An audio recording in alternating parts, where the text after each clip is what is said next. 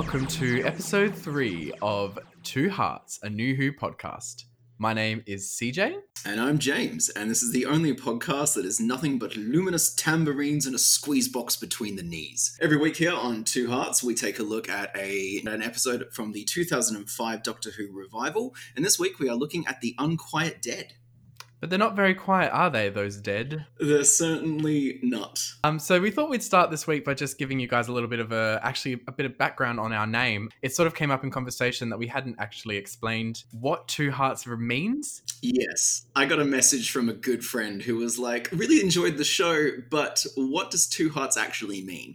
And we realized we'd neglected to do any sort of basic setup at the beginning of the show. So Two Hearts. The Doctor has two hearts. We are two people. Ergo, two hearts. Simple math, really. I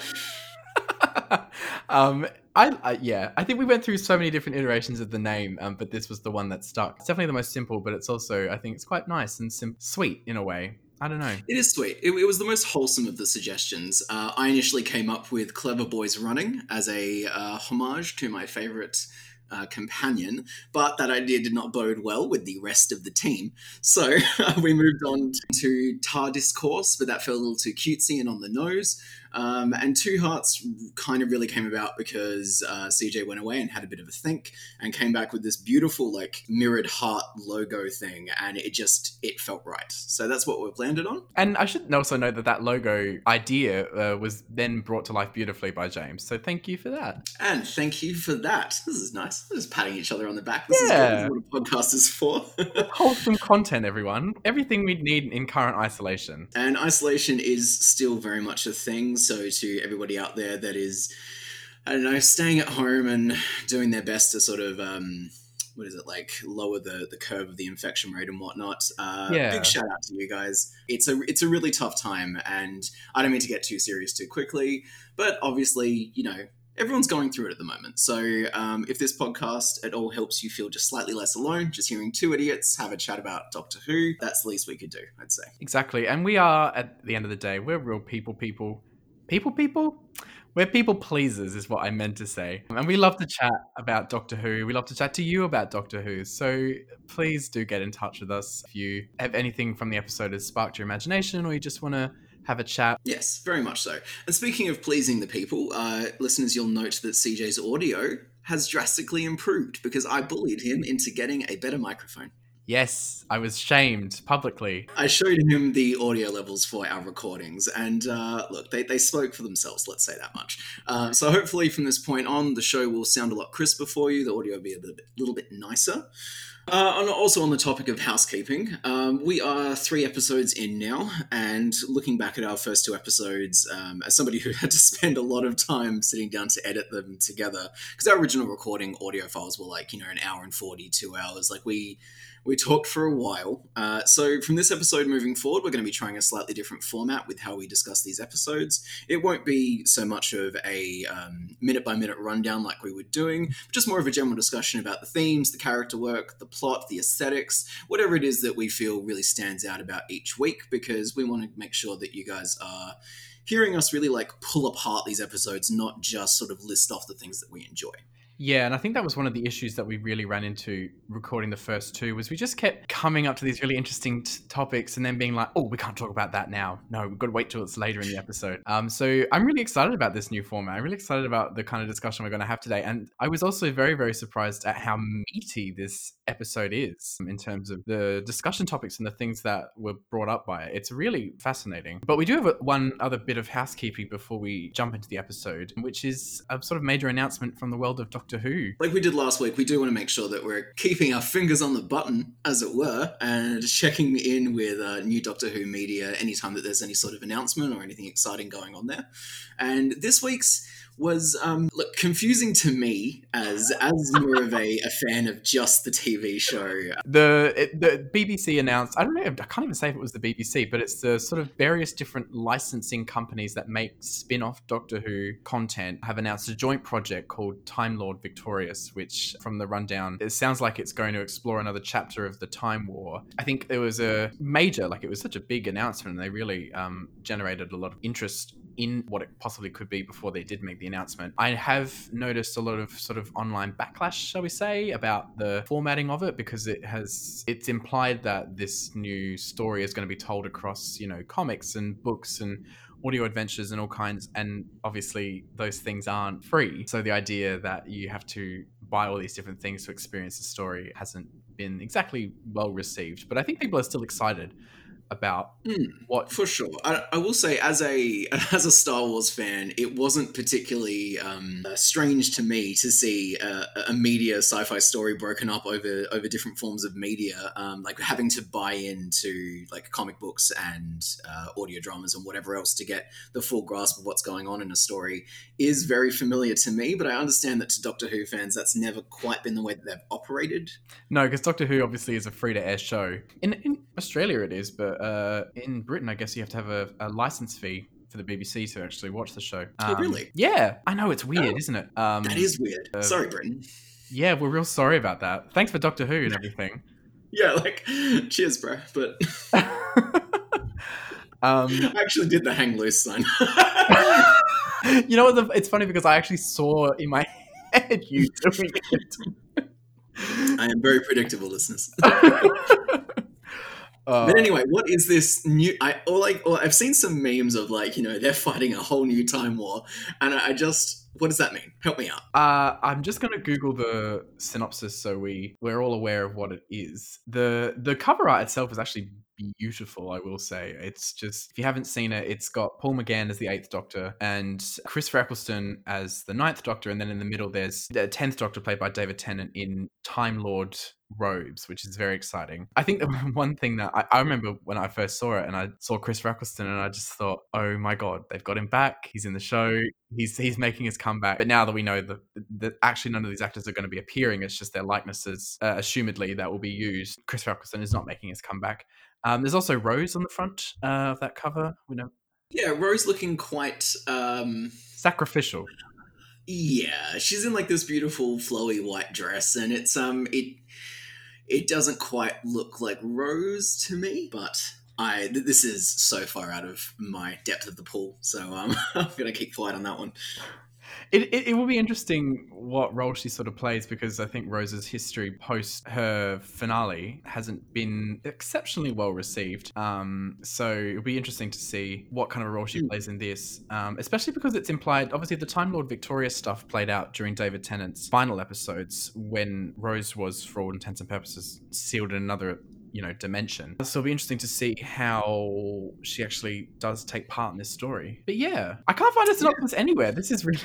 That's perfectly fine. Listeners, I'm sure if you're interested in this is something you can go and look into for yourselves, but it's a thing that we will keep our eyes on, let's say. I'm not sure that we'll particularly be looking to cover it in any in-depth way, but if it's good, who knows? Yeah, I think we might, touch on it as it comes up. I think it's being launched over a 12 sort of week period across these different platforms. One of the most surprising things was that it's going to be Maze Theory of picking it up, who do VR games, and also Escape Hunt, who do escape rooms.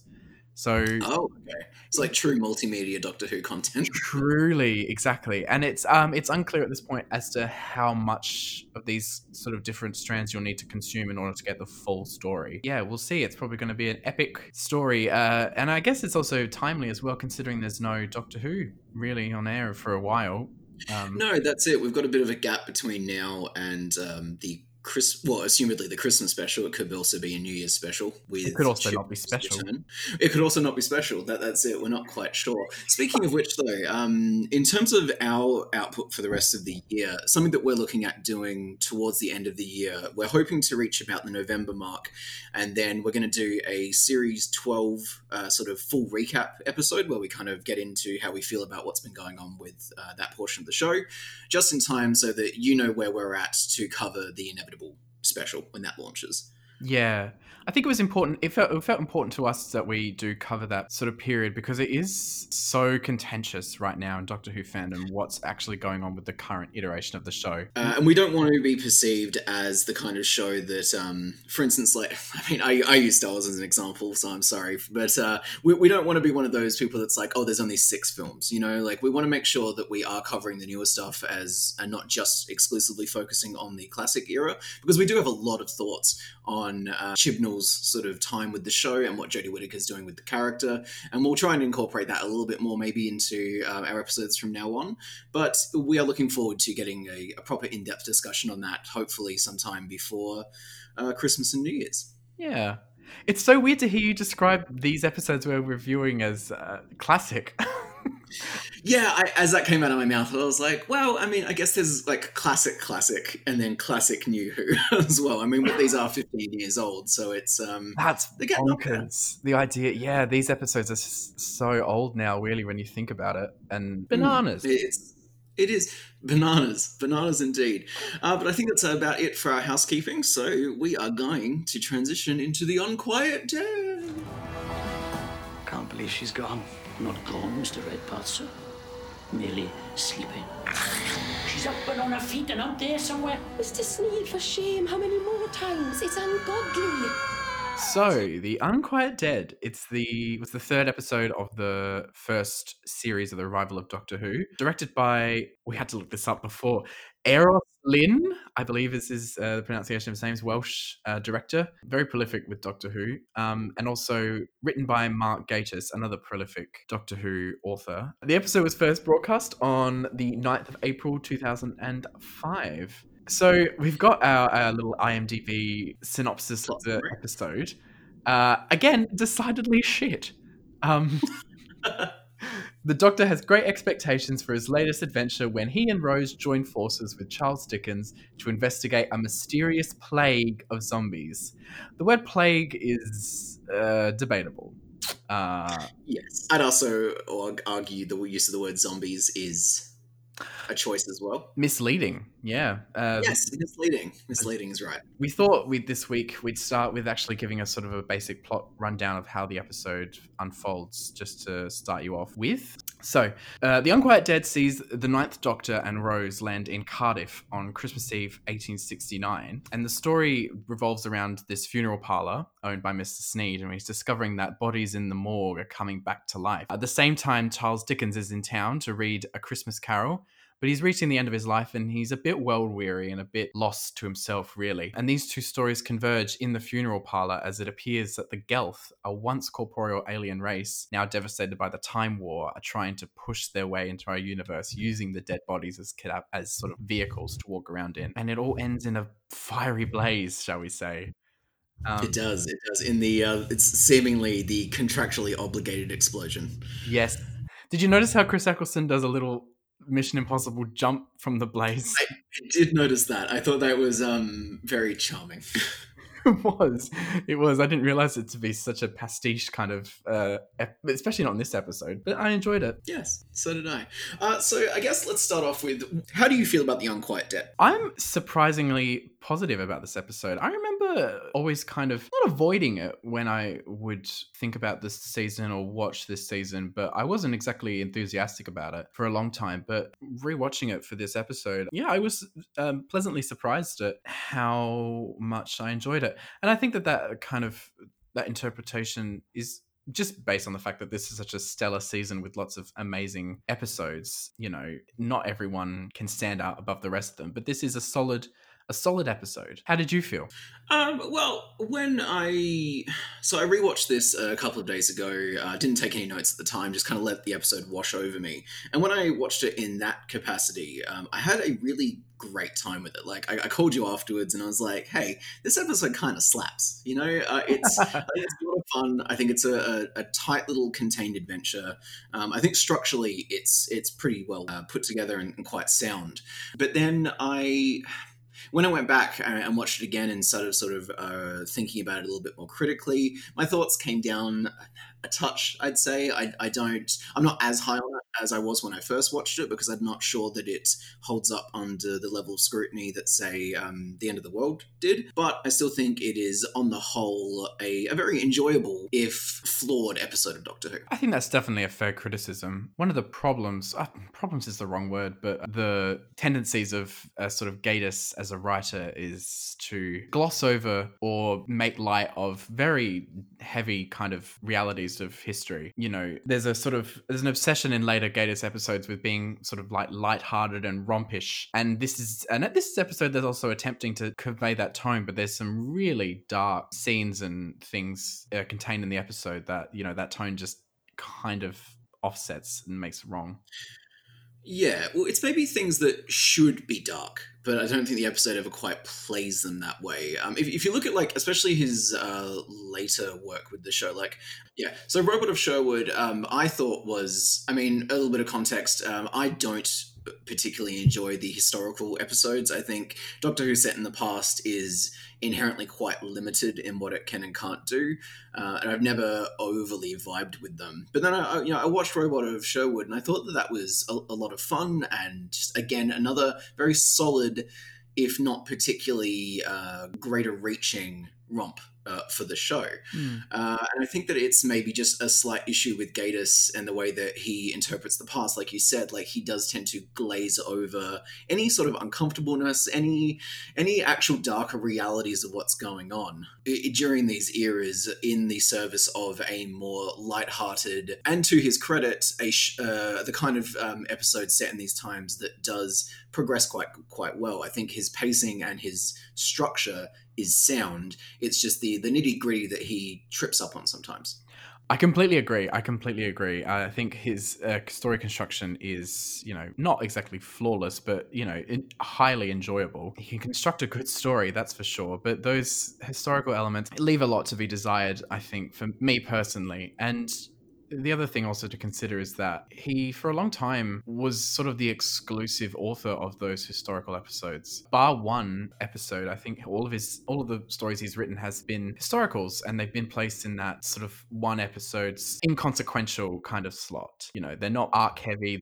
So yeah, like in a lot of seasons of Doctor Who or New Who, there are the occasional, like, not filler episodes. I feel like that has too negative a connotation, but just the lighter ones, the ones that don't really impact the overarching narrative too much. They're there for you to have that adventure romp. Yeah, exactly. That's it. They're not trying too much, or they're not impressing on you too much. They're just fun. You know, they're fun stories sometimes. Yeah, I agree. And I think The Unquiet Dead, on the whole, is a pretty fun episode, even when it does veer into darker territory in the third act with what happens with Gwyneth. It does, I don't want to say course correct, but it does veer straight back to the lighter tone with focusing on Dickens for its ending. Yeah, you're right. And I guess, and that led us right to the sort of crux of this episode, and the heart of what we're going to be discussing, I think, is the course correction, as you said, from a kind of a moral quandary that the episode wrote itself into towards a traditional Doctor Who ending, though it is a bit incongruent, shall we say. Yeah, I wouldn't go as far as to say that there's a dissonance. I don't think it's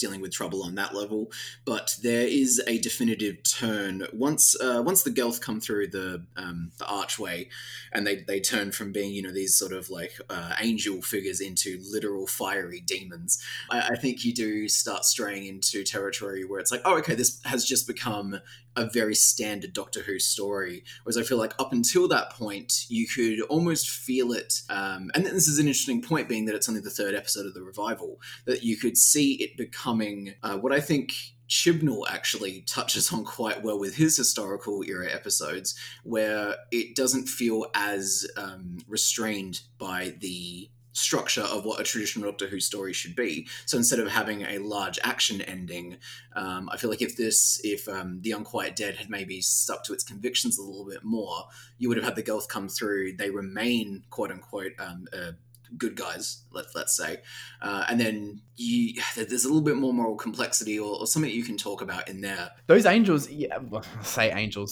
Gelth, they really do the turn, don't they, on a dime? And when they turn into flaming, you know, angels of death, it's a bit on the nose, isn't it? It is. I would say it's interesting because the moral dilemma that it introduces to the DNA of the episode is actually quite interesting. It's just because it's done in such a hokey, on-the-nose way, I can't help but sort of rebel against the choice that was made there a little bit. Because it does lead to like the chase and the explosion and they literally look like demons. It's all just a bit too much, let's say. But sure. I think that if you start with the question of the debate between Rose and the Doctor about what the right thing to do is in regards to letting these aliens through, and Rose sort of has her points about we can't do this to the human race, it's disrespectful. He has that great line about this is a different morality, you need to get used to it, which I think is a good crux for the show to rest on. But then to have him, it's strange because I don't feel like the episode is necessarily suggesting that he is wrong for showing them sympathy and trying to offer these aliens like a lifeline. But the narrative does actually prove him to be wrong in his trust. And so it leaves the episode in this kind of odd area as it relates to the core moral question at the heart of it. Yes, it does. And also by making that a sort of argument, the show does also make a statement on what kind of moral world and what the landscape is that we're currently inhabiting. I think one of the key lines is to Dickens, where he just when Dickens says to the Doctor, "This is impossible," or something along those lines, and he says, "This is the reality. Get used to it or go home." And that is a statement of the world in which we're now stepping into, and the morals that are inherent to that world. Is there aren't easy answers, and we are going to go to hell and back to get out of this situation. Definitely. It's just an interesting follow-up to The End of the World, which did have such a definitive moral stance to shift into an episode, and obviously different writers, and so they're going to have different priorities. But to shift from a strong stance about what's right and what's wrong into an episode that is very content to leave the waters quite muddied at the end, because I think as it pertains to real life and in a general sense, we can all agree that the Doctor showing compassion and mercy is always going to be the correct stance. But when the story itself is contradicting that, it just leaves you kind of with your hands in the air a little bit well, was Rose right to be selfish? Yeah. I think that the episode is quite content to have you make your own decision, make your own conclusion as to what was right, and at the same time it also robs you of that ability to do so because of the revelation that the Gelth are quote unquote evil. That's it, because having them be as cartoonishly evil as they are, it does strip away a lot of what we're discussing here is obviously reading into the text quite deeply. I think the text itself is to have them presented as literal fiery demons, yeah, I see it from a story perspective, it's absolutely kind of essential.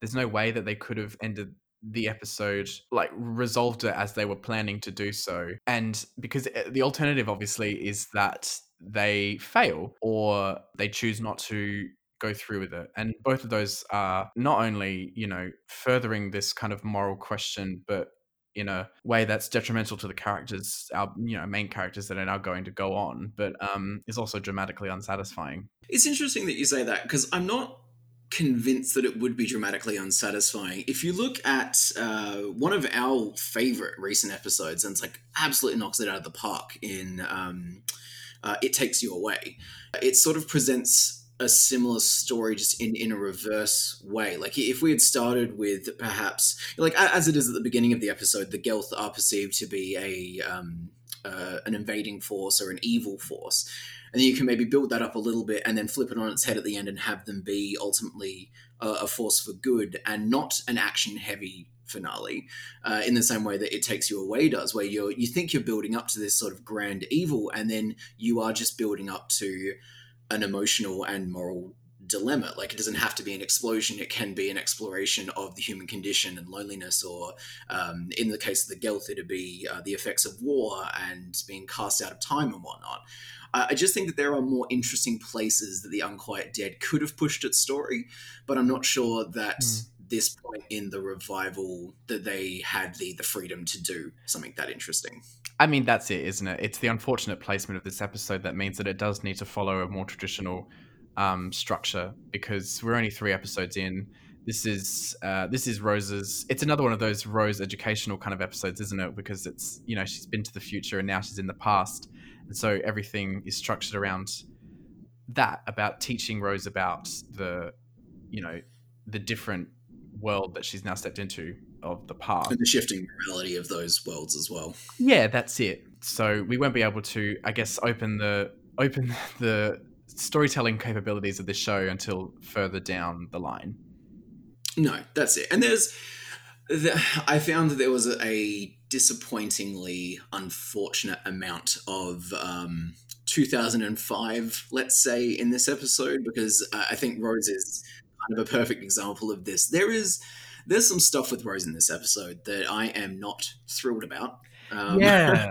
I was also surprised at the treatment of Rose in this episode. I've got to say, we spoke about this prior to recording, about what a traditional kind of role. When I say traditional, I guess I mean the role of the companion as it had been in the past, in the 20th century, was one. It's often been said, they were a screamer, they were a crier, they were there just to be saved. That did change towards the end of the show, and you get companions like Ace, who have a lot more agency and they can take care of themselves, and you see that with Rose as well. But in this episode, she really doesn't. She just. I constantly found this episode sort of pulling and pushing between the traditional role of that companion and how that role is evolving in this new iteration of the show.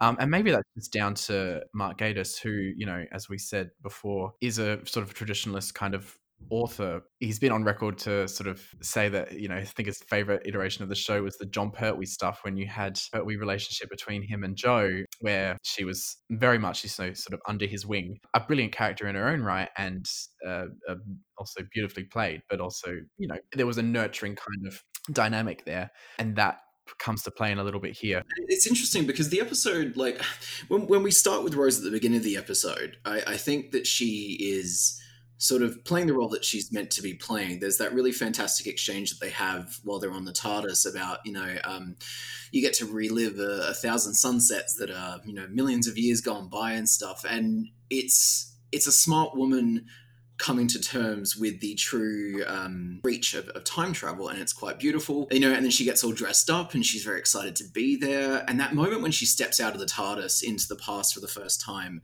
is stunning. It is a gorgeous use of score, of cinematography, of sound design, the crunching of the snow underneath her feet, and so you get this like really beautiful moment, and she's a lot of fun until the episode needs her to be a damsel, and then she becomes very damseled for a stretch of time in the middle of the show, and it's just frustrating. She doesn't show a ton of agency, and it also reminded me of The End of the World, and I guess something I overlooked in that episode, where Rose plays a similar role in that episode as well. Other than being an observer, she's locked up in that gallery room for a good portion of the episode and has to be saved at the end.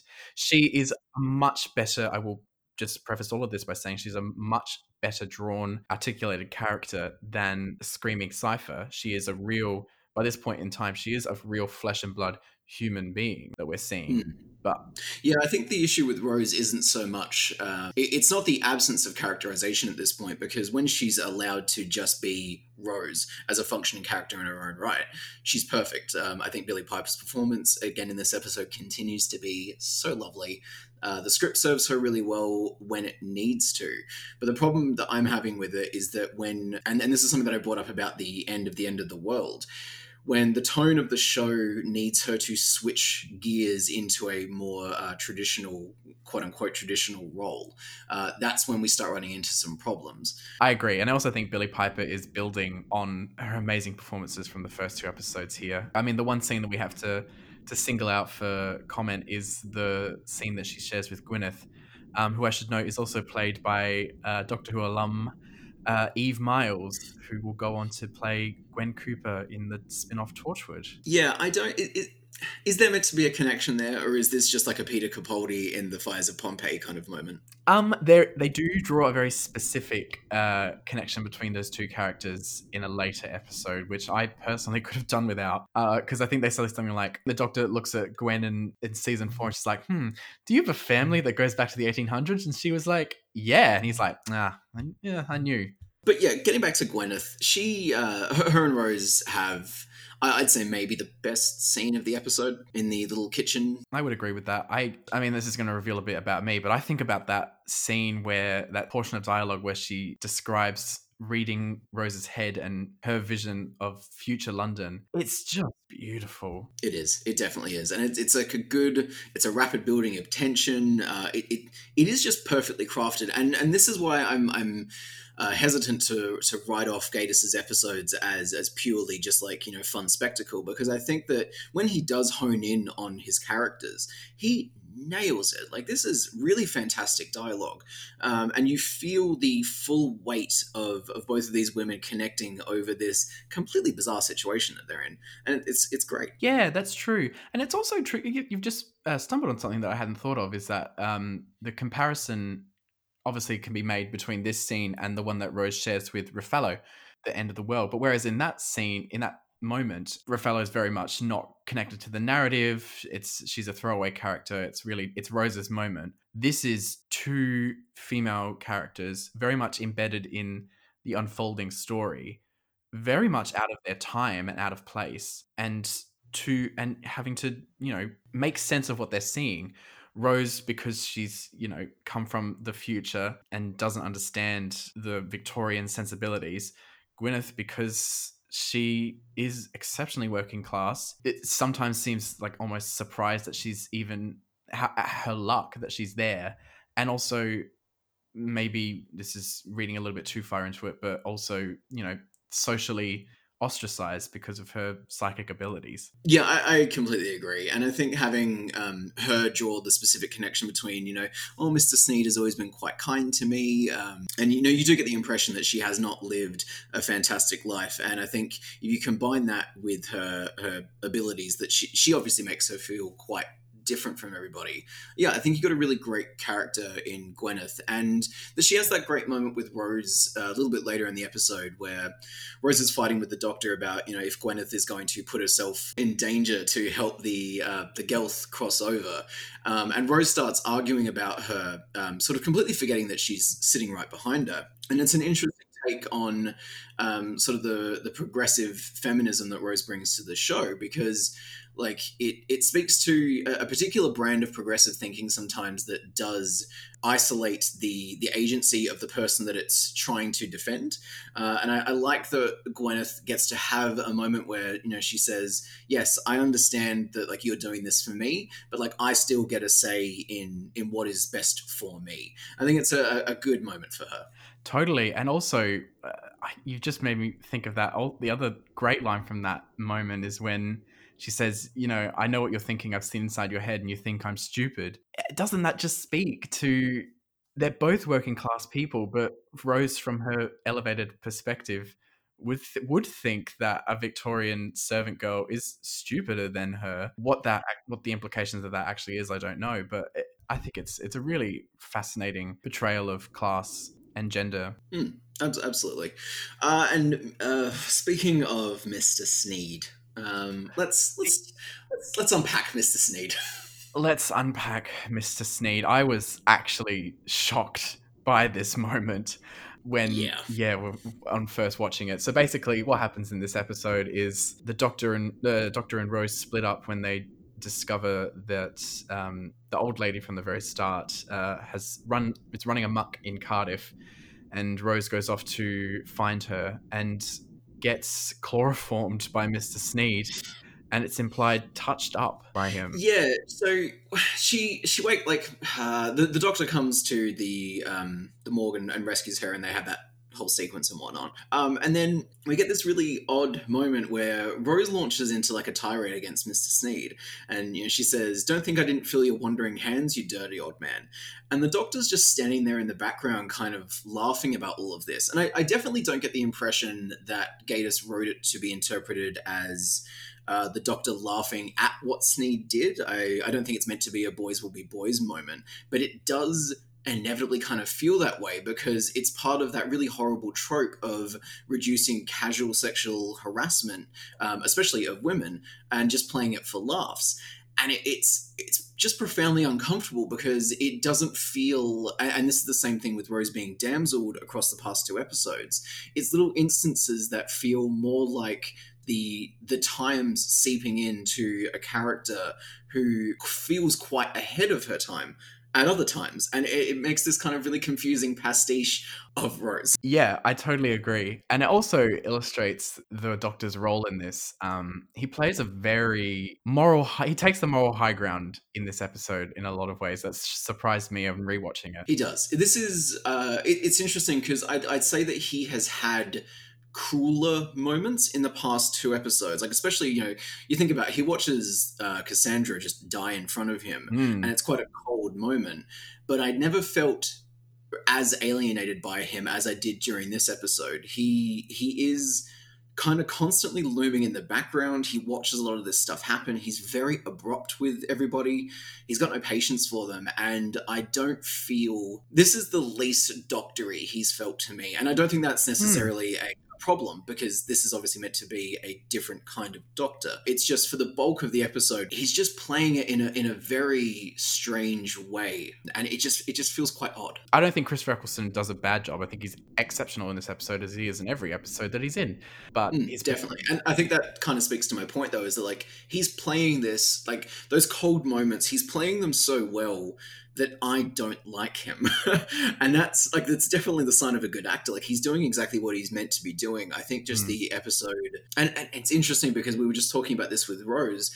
There are times when he just kind of flips wildly back and forth between what Gatiss needs him to be at any given moment. And I find that to be, I would say, a fault of the episode. Because it's a really great, I thought it was a great scene. I think it was quite charming when he first meets up with Dickens and they have their exchange in the back of the carriage. And he's like, I'm your biggest fan. And this is something I said to you before we recorded, I think he's almost very Jodie Whittaker in that moment. There's a frivolity to that scene that I think she encapsulates perfectly. And it makes me wonder about, the sort of connections between what she's doing, what he's doing, which I brought up before, and I know is a contentious point, so I'll move this one right along. Yeah, I wouldn't make that comparison at all, but I appreciate that you have. Thank you. And so, you've got like that scene. You've got the scene with him in the TARDIS at the very beginning with Rose, where he's quite kind towards her. And again, with Rose in the basement where they hold hands and it's like, I'm so glad I've met you. So he's quite warm in some scenes. But then for the bulk of the episode in the middle, he's just very disconnected and cold. And I just get a little bit of whiplash from this episode because I'm never quite sure what it's asking me to consistently feel. I feel things in the moment, but in the moment is not the best way to tell a story. There needs to be a cohesiveness across all of it. And I feel like that's maybe what the Unquiet Dead lacks the most. Yes, and I think what you're actually driving at is that the episode obviously positions the Doctor and Rose as adversarial because of the different positions they take in the moral question at the heart of the episode, which is, should the Gelth be allowed to come through and inhabit dead bodies, or shouldn't they? And because it needs to make both Rose and the Doctor the spokespeople for both sides of that argument, the Doctor would come off as a bit cold, Rose would come off as a bit argumentative, whatever the case may be. That's another byproduct of that dilemma that's set up in the episode. And like we said before, like the episode, it weirdly proves, I think, maybe the wrong point right. Like the narrative backs up, I think, the wrong conclusion to make about helping other people. And it just speaks to that strange inconsistency across what this episode is doing. Because when it locks into what it's trying to do, and there are definitely like stretches of this episode, and a lot of it concerns Dickens, who we'll get into in a minute, because I think he's the best part of this episode. When it focuses on the smaller human scale of what's going on and believable, organic character moments, I think it's really fantastic. It's just that there are those weird peaks and valleys where I'm just not entirely sure what Gatiss is doing. I don't think it's as simple as that. But without getting into it too deeply and without knowing Gatiss's head, that is the unfortunate effect that this episode does have. Especially as we've noted before this early in the run. I think this is a good point as well to pivot to Charles Dickens that you mentioned earlier, because I completely agree also. I think he is the stellar.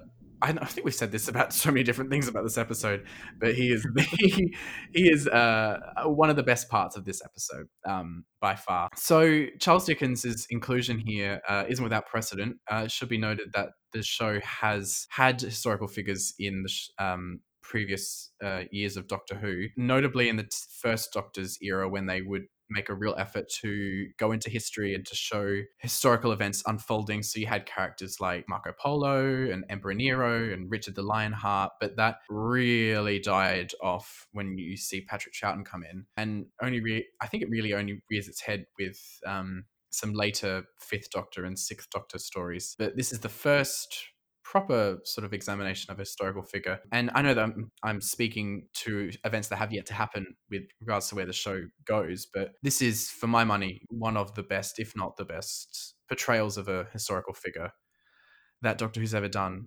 Because obviously in later episodes we encounter historical figures like Rosa Parks and Madame de Pompadour and whatnot in these very highly acclaimed episodes. But no other episode, to my mind, really gives you an insight into the flaws and the sadness at the heart of a historical figure in as empathetic and sparse a way as it does here. The other, obviously, comparison that comes to mind is Vincent van Gogh in Vincent and the Doctor, but that episode kind of writes its main historical figure in a very large and grand way, whereas this is such a understated kind of portrayal of a character. It is. It really is. It's not like a criticism I have, I guess. It's just, to me, and this may actually bolster your point, to me, what they did with Dickens in this episode felt less like a examination of a historical figure and more like just a really great portrait of a man. Because the stuff that he's grappling with on such a human level, like, you know, reaching a late stage in your life and being disconnected from your family or just a bit disillusioned with everything, I think that stuff is really fascinating. But I'm not sure why it needed to be Dickens specifically to tell that story and that moral. Well, I guess the construction of the episode and the Dickens inclusion really stems from Russell T Davies and obviously Dickens wrote about ghosts. He wrote about Christmas. This is an episode set at Christmas time in Victorian times with ghosts. So aesthetically, those two elements do come together. I would argue that it's not too out of the blue to have him be present in this episode. Dickens was a noted, I don't want to say social activist, but his writing touched on social issues and the sort of divide, the class divide in Britain, in the industrial Britain. And you see a good illustration of that kind of character in Gwyneth, who is a very cleaned up version of the kind of servants and galley girls and stuff that you'd see in Dickens novels. Look, that's entirely fair. I'm not overly familiar with Dickens as a historical figure. But look, I think no matter which one of us sort of lands on the correct read or whatever, we both do agree that the characterization is stellar. The performance by, So it's actually performed by Simon Callow. It's great casting because Simon Callow is a noted Charles Dickens aficionado. And it's in the same way as Hercule, I can't say his first name, Poirot can only be played by David Suchet. Simon Callow is the only person who can play Charles Dickens, I think, at this point. And he does a fantastic job. He does. I thought he was infinitely watchable. Great chemistry with everybody. And this goes back to what we were talking about with Gatiss and his good structure. Like, he does have these sort of, you've got the Sneed plot, you've got the Doctor, and then you've got Dickens. And the way that they're all kind of perfectly tied together, it did feel like everybody played an integral role in things. And I like what Dickens brought to the overarching moral narrative as well as the actual narrative itself. Because you've noted that the way that Dickens sort of slowly starts the episode as quite dead and very sort of despondent, and then goes through quite a harrowing experience in the middle where he learns that he starts sort of questioning that at that point in your life, later in your life, if you suddenly learned of the existence of aliens or magic or whatever it is, would you then start thinking, oh my God, I've wasted my life because the thing that I thought was everything and real and important is just like a small part of a much larger picture. And so he grapples with that massive question. And then by the end, comes into his own, is revitalized. Like the Doctor says to Rose, but in your time, he was already dead. We've brought him back to life and he's more alive now than he's ever been. And it's just a really beautiful little bit of character work that they do there. Totally. And I love watching Dickens sort of, as you say, come back to life. And that line in particular obviously links back to what Rose says at the very beginning, which is why also I think Dickens is a perfect sort of addition, a character to have in this kind of story, because this episode is very concerned with life and death and the separation of those two things. And you have that line at the very beginning where Rose says to the Doctor, I've noted you can go to days that have been and gone and people that have passed on to you, and to you they're alive, which is a very optimistic and hopeful spin on a later episode, which we will obviously get to. I was going to say, is this sort of planting the seed for where we go with Father's Day? Yes, exactly. It's a nicer reading on the time travel as opposed to everyone is dead in the future. It's everyone can live through time travel, and they bring, thematically, figuratively, they bring Charles Dickens back to life and give him a renewed sense of optimism and hope at the end of his life. I think it's so sweet, and really, and again, another example of what a fantastic kind of storytelling tool Doctor Who is, that it can tell, for this week alone, it can tell this story. It's really great. I completely agree. On the, I guess, like the more broader topic of the show and sort of the lore and what they're doing with it, I like the little bits of Time War stuff that we got to experience this week. We don't learn a lot about the Time War in this episode, but we do meet another alien race who have been devastated by the effects of the Time War, which is it's actually, I didn't think of this at the time, but it is an interesting tool to wring out a bit more guilt from the Doctor, to have him encounter the sort of the fallout of his actions again and again and again. It makes me sad that we never see the Gelth again, because despite how they're portrayed sort of in the third act, when we first get to have a good chat with them and they explain the Time War as it affected them being higher forms of consciousness or of psychic ability or whatever it is that they're actually referring to there, that it wasn't so much the literal physical impact of war, it was more the way that it was rippling through time and sort of disturbing things on a higher plane. And so the idea there are races out there that are perhaps grander or not necessarily more powerful, but just on a different scale to the Time Lords, and that the Time Lords' actions were impacting these sort of far, far reaches of the galaxy. It does make me think of the Timeless Child stuff recently, where you now we're sort of left with a show that has between the Timeless Child reveal about the Doctor being, I guess, ostensibly part of just a completely different race with a very impressive set of regenerative abilities. Between that episode and Can You Hear Me, which introduces like the Eternals, which I know were something that were in classic Who. What I like about things like the Gelth and the Eternals and whatever the Doctor turns out to be a part of is this idea that Doctor Who can maybe push and pull at just different parts of the story that aren't just the Daleks or the Cybermen or sort of the Ice Warriors or aliens that we've seen before. It's and this is something that with Gwyneth that they explore a little bit as well, like the idea of having a genuine human psychic. I want the show to get a little bit bolder in what it could incorporate, and I'm liking that I'm seeing that in season 12. It's just interesting that all the way back in season 1 we get this sort of like little hint that there are just other things going on in this galaxy other than just the Time Lord stuff. Definitely. It speaks to, like a larger universe, the implications of the Time War, and also the rules, lack thereof, of time and time travel. One of the interesting kind of cuts from this episode was that an original earlier draft, and you'll love this, James, because it's a connection to Periods of Mids and Mars, your favorite episode. It's all coming together, folks. Is that in an earlier draft of this episode, the Doctor would have taken Rose into her future so she could see the reality of what a Gelth infested future Earth would look like, and that in and of itself would open up an entire discussion about the potential futures that exist simultaneously with our own current plane of reality. Yeah, Um, very much so. Like wibbly wobbly, timey wimey is. I know it's a bit of a hated term amongst fans, maybe, but like CJ and I have had many conversations, specifically now with the revelations of season 12 in mind, about how the actual structure of time works within the show. And I think the closest sort of agreed upon stance that we have is just, don't know. It's just a big old question mark. And I think that that's not necessarily a negative, though. I don't use that as a pejorative. I think the endless potential of what Doctor Who can do as a sci-fi slash science fantasy story is just untapped. And I like seeing little glimpses into what it could become. Definitely. And I guess because the show needs to focus on the continuing adventures of an alien in a time box, it doesn't stop to linger on those implications for too long before it resets the narrative status quo. But it is juicy when it comes up. It is. I think it's best summed up with a Shakespeare quote. I'm going to sound all... Well, it would be all intellectual if the show itself hadn't just given me this quote to use, but whatever, it's fine. There are more things in heaven and earth than are dreamt up in your philosophy, even for you, Doctor.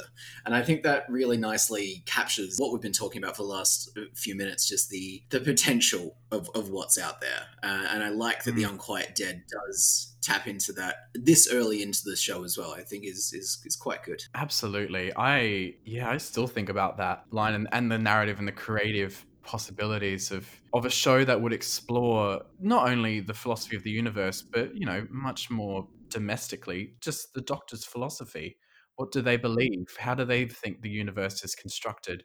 All these kinds of things that get hinted at through the show, but never really explored or extrapolated on in a, for my money, satisfying way. Yeah, that line and also Gelth as a concept really do bring to mind what could be. There is one other thing which I think we need to just lightly address, which is something that happened in real world around the broadcast of this episode. It was noted by Lawrence Miles, who is a Doctor Who theorist and writer on many a topic, that I think about an hour after this episode aired, that there's a potential anti kind of immigration reading for this episode, should you want there to be. We're not going to go into it too deeply because I think it would be crass of us to discuss a reality that we really have zero knowledge of or understanding of. But for anyone who is interested, there was a comparison made with this episode between the Gelth and people seeking asylum, and it wouldn't carry as much water as it does if it weren't for an earlier comment where the Doctor makes a sort of comparison to Sneed about the aliens being foreigners by way of explaining to him what the Gelth are. If it weren't for that moment, then I don't think that theory would hold any water at all. But if it is there, personally, I don't think it is intentional. I don't think it's a good reading of what actually happens in the conclusion with the Gelth, especially considering that they become cliched evil in the end. Very irresponsible if that was the intention, but it is there. I don't know if you want to comment on it at all, James. Yeah, it's one of those things that being two white dudes from Australia, it's not our field to comment on with any sort of authority. So obviously take it with a grain of salt, whatever we say, because we can analyze a text just as this writer has done, and I respect anybody who chooses to sort of pull apart a work and maybe take a look at even what it is unintentionally saying, because like we talked about before, there is very murky water about what this narrative is saying is the correct stance to have on people seeking help. I don't think it's coded as any kind of racial commentary, but again, it's not something I'm happy to speak on with a huge amount of confidence, other than to say that I don't believe it was the intent of the story, but I do think that once an author releases a piece of work to the public, their role in things obviously does change. And if an audience member interprets something a certain way, it's not up to me to say that they're incorrect in doing that. It's just not how I personally read the text. Totally. And if we were gonna seriously pursue this line of thinking, then we would have to consider every single invasion narrative that the show has ever done. And I mean, that's a whole other podcast. It really is. It's something we talked about with Mickey in the first episode as well. Like, it's not as if there isn't any relation to between racial politics and sci-fi, especially as a genre that has traditionally been quite progressive at times and very much used as metaphor and analogy for a lot of real-world political issues. It's just to specifically dive into the accusations against this episode does require a lot more context than we have time to go into. And look, we will link it in the show notes. We're more than happy for you guys to have a read and make up your own minds. It's certainly an interesting take on a piece of media, and we would never want to not encourage deeper thought. So totally. And I think with that brings us to the conclusion of our discussion on The Unquiet Dead. The only other stuff we could really comment on, I do think it's beautiful. I think it's quite well directed. In a general sense, aesthetically, it's quite a pleasing episode. Murray Gold's score continues to be quite lovely. Eros Lin, I apologize if I butchered that name. The direction is on point. I think it's a very nice looking episode. I get a lot of warm lighting and like a soft glow that I typically associate with classic Who, so that felt kind of comforting in a lot of ways. Yeah, I totally agree. And if we had more time, then I would love to go into a discussion about the Victorian sensibilities of this episode. I think there's a lot of the medium stuff and the spiritualism of the episode is right up my alley. I love that kind of stuff. Table rapping and seances and all that stuff is Phantasmagoria. Just that word alone. Phantasmagoria, exactly. Absolutely wonderful. Obviously, we don't have enough time to go into all this, but I'm very hugely interested to discuss it further. So if you do have any thoughts or feelings about things that we haven't discussed in this episode, feel free to drop us a line. Our email is twoheartspodcast@gmail.com. And that is two spelt out as the word. If you want to send us an email, if you've got deeper thoughts that can't be summed up in a tweet. If you do want to tweet at us, you can tweet at Two Hearts Pod. 2 is with a 2. This will all be in the show notes, of course, as always. We always welcome feedback. Obviously, let us know what you think of the new structure of the show. We are very much still learning, so we appreciate your patience as we sort of get our shit together, as it were. But we do appreciate everyone who has listened. I have to give a special shout out to Julia because she will kill me if I don't. So that's that on that. I've just remembered we forgot to give it a rating. I would give it a solid B. It was nice to rediscover this episode and the ideas presented in it, but it's still, unfortunately, it's not a standout of this season. That's not to discredit it, but a B. I'm going to stop myself before I start rambling. I would agree with that. That first rewatch, I was like, oh yeah, this is a solid A-. I'm having a great time. But the more we've sort of pulled it apart a little bit, I do think it does land on a B. That's all you can really say. It's a solid B episode. It's neither here nor there. But look, I had a really good time pulling it apart. I think there are a lot of interesting ideas going on. It just doesn't land them all. That's the only thing. Yeah. It's unfortunate, but that's the game. That's the name of the game, as ABBA once said. And the name of our game is podcasting. All right, as always, I have been James. You can reach out to me on Twitter at OMGMoreJames. And I've been CJ. You can reach out to me on Twitter and Instagram at CJMcLean_. And a little preview for next week. We are going to be covering the two-parter episode as just one episode for us. That way it gives us a chance to fully talk about the story all at once, and we can really pull apart this controversial Slovene story arc that happens. Yeah, the aliens of London and World War III. I am keen as a bean to discuss these episodes. Beans make you fart. Beans make you fart, and Celine's fart, and there we go. We've wrapped up the episode. Gosh, we're clever. We certainly are. All right, you guys have a lovely... no, not you guys. I should stop saying you guys. It's a gendered thing. All right, folks, you have a lovely week, and we will see you next time. See ya. Bye.